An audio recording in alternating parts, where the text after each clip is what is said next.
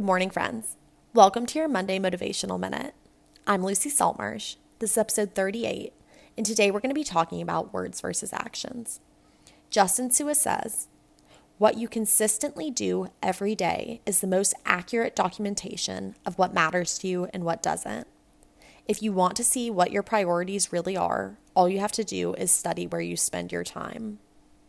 Often we say we want something, whether it's to start a side hustle or to prioritize family over work at home. But when we get gut level honest with ourselves, we realize that all we have done is talk about it.